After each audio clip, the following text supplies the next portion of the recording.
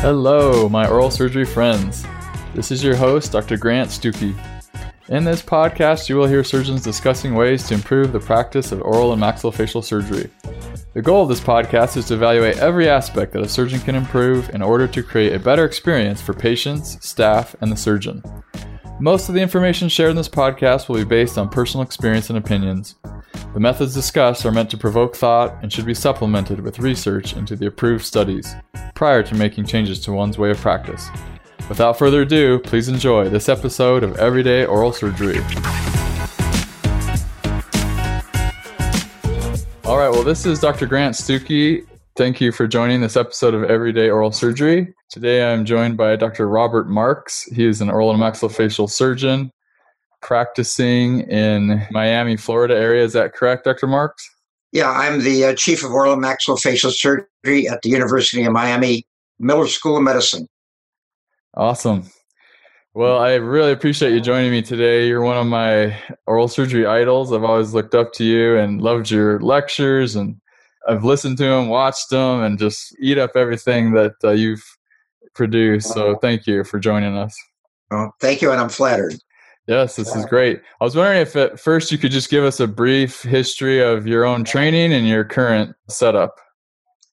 Okay, I trained at the University of Miami Miller School of Medicine, Jackson Hospital. I spent 6 years at Wilford Hall Medical Center, United States Air Force, and then came back in 1984, and I've been with the University of Miami since then, department chair in 1993. We see a fair amount of pathology, and the topic today is adenogenic keratocyst. We have a pretty large experience with that particular disease. Excellent. Thank you. I guess we could jump into it. We wanted to discuss the adenogenic keratocyst. I mean, the first question right off the bat is this a cyst or a tumor? You know, where do you go with that? Well, this is definitely a cyst. Unfortunately, the World Health Organization sort of jumped the gun years ago when it was found that there was an abnormal pitch gene in adenogenic keratocyst. So they tried to label it as a tumor because it does recur. The problem is that the pitch gene abnormality occurs in other inflammatory diseases and such like that. So they had the reverse course, eat a little crow, if you will, and reverted the name back to adenogenic keratocyst. Got it. So it is a cyst. I think what some of the reasoning was that is it histologically they could see satellite cells, or what were some of the other reasons they thought it would be a tumor? It was mainly the gene abnormality that they made the wrong assumption that that's only associated with tumors, particularly benign tumors. Turned out after further investigation it was not. And indeed there are satellite cysts, but those cysts are really from embryologic, like rests. Adenogenic keratocysts occur from a variety of leftover epithelium in the jaw, some of which are like the rests of Seres, which are dental lamina rests, some of which rests of Malassez, which we all know about from the development of teeth roots. Got it. Okay. Most of our listeners are private practice guys or, younger residents going into private practice. What is the patient that we should kind of have our antennas up for this person being a high suspicion for having an adenogenic keratocyst? Good question, because they mainly occur in younger people from roughly what we call the first decade, roughly age 5 and 6, up to about 30. After that, you still see some, but they're much less common. And of course, anybody with basal cell nevus syndrome, most of which come to us today already diagnosed. It's a rare one that you see, you're the first one to pick up some subtle signs. Okay. And so we see the patient comes in. What are some of the, radiographic features that would distinguish this from a dentigerous cyst or other types of cysts that are similar? Yes, there is a rubric of radiolucent lesions, but there are some tip-offs you can get. If you compare it to a dentigerous cyst, dentigerous cysts are round or oval in shape. Here, a keratocyst goes further in the mesodistal direction because it takes a path of least resistance in the marrow space. So they tend to be more mesodistally longer, and they have lobulations in them. Sometimes they will cause a little indentation in the inferior border.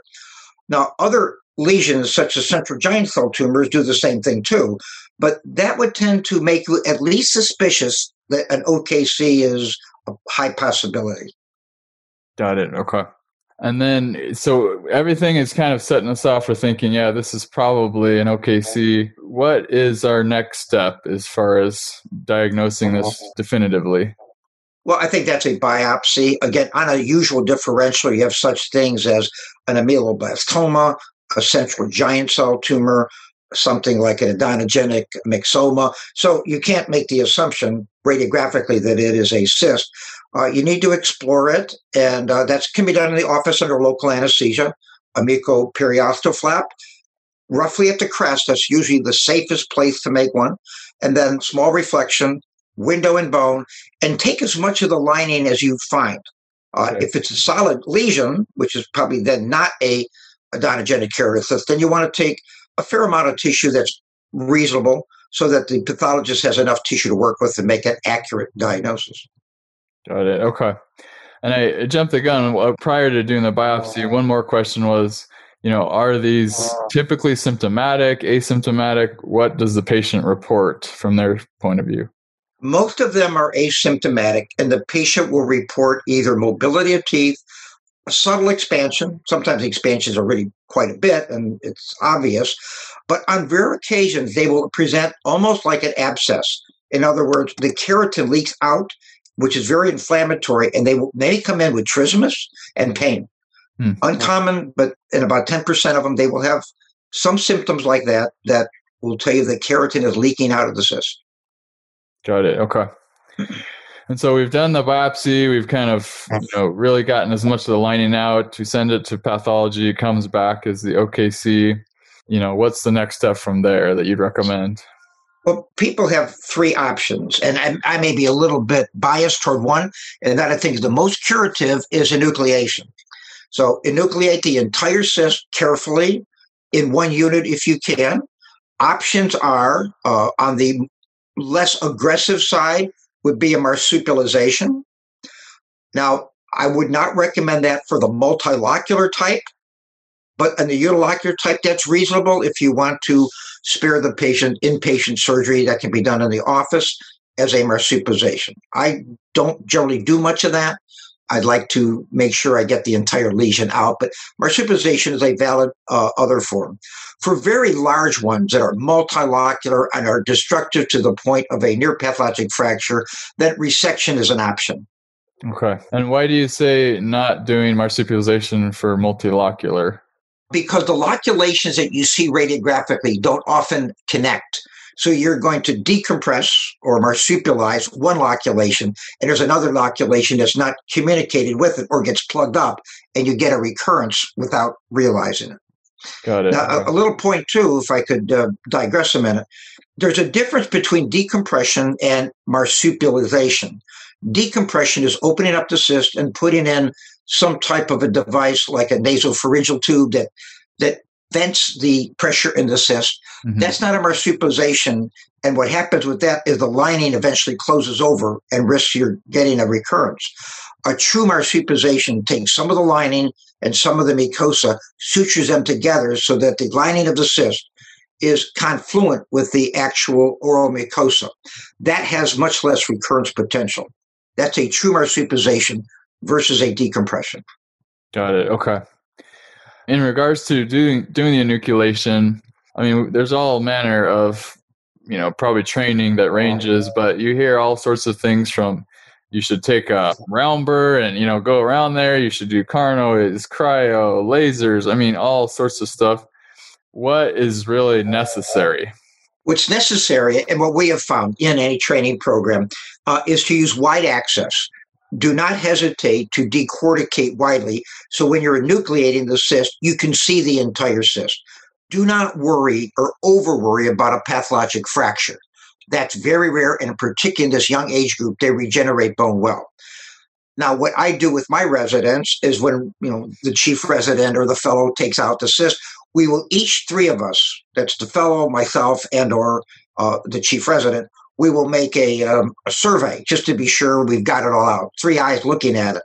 So if you can, import other people to make sure you don't have any leftover lining behind. We personally do not do carnoid solution, cryotherapy, or burying the bone. I think that's a little bit of a crutch. A lot of times it doesn't hurt to do that, But we found that none of that really improves the success rate. Okay. Got it. I mean, it definitely makes sense. I think people reach for those accessory things because they thought there was finger-like projections, satellites, things that they couldn't just scrape out with the curette. Is that correct? I would think. Or yeah, that's usually it. Yeah, the ones that recur are the ones that you take it out and you shred it up because the lining is thin, it may be inflamed and very friable. Then rather than go burying out things or putting Carnoy solution in, I would just say make several pass-throughs. Go in there and curette the bone, take a little time out, have one of your assistants look in there, curette the areas. And the real areas that are subject to recurrence are around the roots of the teeth, particularly on the lingual or palatal side. That's where you don't have direct vision and where you have to be particularly intense about your enucleation. Okay, that's awesome. Very helpful. In regards to a unerupted tooth being associated with it, can it be saved? Should it always be removed? What are your thoughts on that? Yeah, we've had some recent thoughts, and I apologize for not publishing this because we've had some excellent results.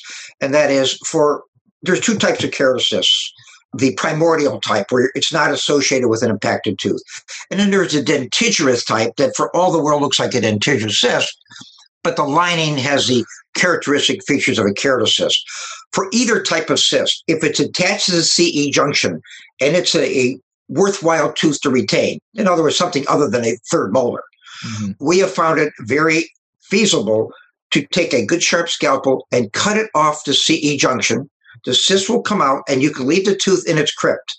Okay. Even if the tooth becomes mobile and sort of like avulse, put it in the crypt, and we may put some BMP in there, but put some type of a sponge to cushion it, collagen sponge, particularly the young people, and the teeth finish their development and erupt with hardly any need for orthodontic guidance. We've seen that many times. So it's a good way to save the tooth and still remove the entire cyst for a curative approach. Excellent. Okay. And then you kind of mentioned BMP. What is it possible to bone graft? Have you done that at good results? Should you delay bone grafting? Yes, we do it now quite a bit. In years past, before quote unquote tissue engineering, it wasn't worth harvesting hip bone to fill up a cystic cavity, particularly in the adult. In many children, the bone is going to regenerate. You do not have to even think of bone graft in it. But in some of these adults meaning 25 and older, with a combination of crushed cancelled cadaver bone, a small amount of BMP, and then platelet-rich plasma, that combination will regenerate the bone in large cystic defects. Now, what's the value in it? Because we know bone will regenerate. Mm-hmm. The value in it is that it will develop and solidify mobile teeth. And I've had many cases where you had 2 and 3 plus mobility of teeth, and that bone development seems to, although I can't prove it, develop a periodontal membrane. The teeth become immobile and vital. So that's really encouraging. Additionally, if dental implants are ever required for the patient, then you have enough bone to put dental implants in. So it's sort of like planning for the future. If you don't, a lot of times the soft tissue flaps prolapses into the cystic defect, and when the ridge healed, it's knife edge. Or you get some bone that does not cover the root surfaces. So there's some small advantages to grafting them, particularly adults 25 and older. Okay, that makes sense. And then I was going to ask, so let's say everything presents, you see the x-ray, the symptoms, whatever the case may be, it's to you in your mind, you're thinking this is OKC. How often do you go in and biopsy and enucleate at the same time versus just biopsy and then come back in a second surgery and then enucleate? Well, I think the choice of that depends on your office setting, what anesthesia you can offer, but wherever we can, when we do the biopsy, we will be prepared. If we see clinically it's got a lumen to it, and it's not a solid lesion like an ameloblastoma or a myxoma, we will do it at the same time. But there's nothing wrong in taking a biopsy, proving it to the patient and yourself. This is what we're dealing with. This is how we will treat it. So if you do a biopsy in the office, it's usually a second procedure that you do the definitive procedure. If you do the biopsy and from radiographic implications, odds are that you're dealing with a keratocyst. We will often do it in the operating room and enucleate the lesion as it is. Got it. Okay. Excellent. One more comment was for those big lesions. I think the way I was trained, or at least some of the experience I had, was that there's a thought of, well, if it's a huge lesion, let's try to shrink it down, with a decompression tube, and then go after it with enucleation. Is that valid thinking, or will that just get you in trouble because those big ones are multilocular and you may not be getting some of the loculations? What do you think? I think the issue of if you choose that route is more dependent on unilocular versus multilocular rather than the actual size. Even a large unilocular lesion, if you decompress it, it'll shrink down. A keratocyst, even though it's a little bit more aggressive than dentigerous, will decrease in size, and then you can do a more limited enucleation, possibly turn it from the OR into the office. But I would not advise it for the multilocular. I've seen too many recurrences from that to be comfortable with that approach. Okay. Excellent. That's very, very helpful. Any other words of wisdom you have for our listeners with dealing with this type of lesion? No, except that when you find a keratocyst, if you find more than one, take the time out to look for signs of basal cell nevus syndrome, particularly in some of the younger people. And the most obvious signs to look for, I'd hate to use a term, they look like a funny-looking kid sometimes, but what I mean by that is big, thick frontal bossing. They will look like they have big eyebrows. They look like an adult eyebrow. They will have a short webbed neck. And the basal cells that they have will look more like acne than true skin cancers in the sun-exposed group. They're very different. These are true basal cell nevi. They're not really aggressive cancers, and they will look like acne, particularly the infraorbital regions. So just look for those quick spots topographically if you have more than one. And the other thing I'd like to mention while we've got the attention of the audience, hopefully, is when you get a recurrence, don't worry about it. Most of your recurrences are actually new primaries, and that's a satellite lesion issue. The recurrences that you have, if you do a thorough enucleation, are very rare. Most of them are second primaries from active rests that just develop another cyst. Okay. And one other thing, if I could. Yeah. When you follow them up, recommend that you follow them up at least on a yearly basis with a good x-ray. If you see a radiolucency, and it's been a big one, make sure you do a cone beam CT scan, because many of these will have a cortical defect that on a plain two-dimensional film like a Panorex, it'll look like a radiolucency. That looks like a recurrence. But if you do a cone beam CT scan, you'll often see an indentation of the cortex, which on a two-dimensional film will look like a cyst, almost like a Staphy's bone cyst type of a phenomenon. But that's actually a defect in the cortex because the original keratocyst perforated that cortex. So you don't explore a lesion that turns out to be just a defect in the cortex. Got it. That is very helpful. I really appreciate that comment. That's terrific. Excellent. I try to end all my podcasts with 4 rapid fire questions. Are you okay with that? Absolutely. Sure. All right. The first one is, what is the best book you've read in the past year? Book that I've read? Yes. Killing Crazy Horse by Bill O'Reilly. Gives you a great insight in the atrocities of both Native Americans and of course our U.S. cavalry, and it's a really good study about history. A lot of the details you probably didn't learn in your history class. Awesome. I've read Killing Jesus and Killing JFK and Killing Lincoln, and so I haven't read that one. I'll get to it, but I love those books. Those are good too. I haven't gotten to yet. I'm currently reading Killing the Mob. Are you? Okay. And that's very exciting with details that I never knew existed too. That's a great learning experience. Wow, that's awesome. My next question is, what non-oral surgery thing have you done or do you do that helps you with your oral surgery skills each day? Interesting question. I would just say our research, right now we're into stem cell research big time, finding out new things every day about what stem cells can do and what they can't do. So that's pretty much my passion outside of physical operation.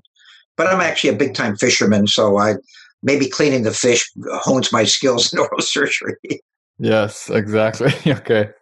I do carpentry, and so that it helps, I'll measure twice, cut once, that type of a thing. Yeah, that's right. The next one's kind of a silly question, but if you're extracting tooth number 5, what forceps do you use? Oh my gosh. A 150, just a general. I don't use fancy instruments. I use a general 150 upper forceps, and I've not had a problem with it to date. So excellent. I have no reason to change. All right. And then my last question was, what is your favorite quote? Well, my favorite quote actually is one I've put in my books a couple of times, and it comes from Enrico Fermi. And if you're not familiar with Enrico Fermi, he's the person who developed the Manhattan Project. He was a physicist and considered one of the most brilliant people. He was attending a lecture by one of his colleagues that was really horribly complex. And he afterwards said, "At first I was confused on this subject. Now I'm still confused, but at a higher level." I always thought that it applies to a lot of the lectures that I've been to, and probably several that I've given, that, well, I don't know this whole topic, but I'm at least a little bit more educated. Yes, I like that. My favorite quote, Enrico Fermi. Excellent. And then one additional question for you is, because it reminded me when we were talking about favorite book, recently I saw that you've actually written some novels. Is that correct? Some mystery novels? Yes, I did. Yeah. Mm-hmm. Yes. That's awesome. I was an English major, and so stuff like that just gets me really excited because I love writing and I'll send you some copies. I've had 3 that have been bestsellers on Amazon. There's one now. Interesting enough, it's called Replague. And I wrote it before COVID, and it was delayed in publication because of structural things. That should be coming out in December. And then I have a nonfiction book coming out about climate change called Climate Change, A Real Story. And it puts down CO2 as a driving force. Wow. It's sort of an expose of some of the things we've accepted. And it took a lot of research into that one. Very cool. That is cool. I've enjoyed writing that one. A follow-up question to all that is, how have you managed to be so prolific in doing so much stuff? Where do you find the time, the energy? How do you do all this? Well, when you enjoy something, it doesn't seem to take a whole lot of time. I really don't waste a lot of time with social media, I guess. Okay. So, you're not going to find me on social media. I'm usually digging my head into something. So I think that's the best answer. I enjoy what I'm doing. To any of your listeners who are residents or like, oral and maxillofacial surgery is the single best profession you can be in. Everybody should be proud of it. We do good things for patients. Patients appreciate us, and it's really come a long way in my career lifetime, from the beginnings where we were fighting for histories and physicals, and now oral maxillofacials are doing major trauma, cancer, and anything that they particularly have the training to do. It's been great. Awesome. Well, I really, really appreciate everything you've shared with us tonight. Also, I love the passion that you bring to the profession. When I was a resident, probably don't even remember this, but you came and gave a lecture to our program at University of Illinois, and you talked about some of the stuff you were doing. I think at that point, the lecture was supposed to be centered on MRONJ. You also kind of commented on some political stuff that was going on in the profession at that time. And I've always appreciated that you're just, seems like you're always just fighting for the profession. You're not afraid to let your, opinions be known and to put your heart into everything you're doing. And that's just so admirable. I love it. Yeah, thank you. And I hope that's an example for everybody out there that, you have to keep the profession going, to keep all the great privileges that we do have.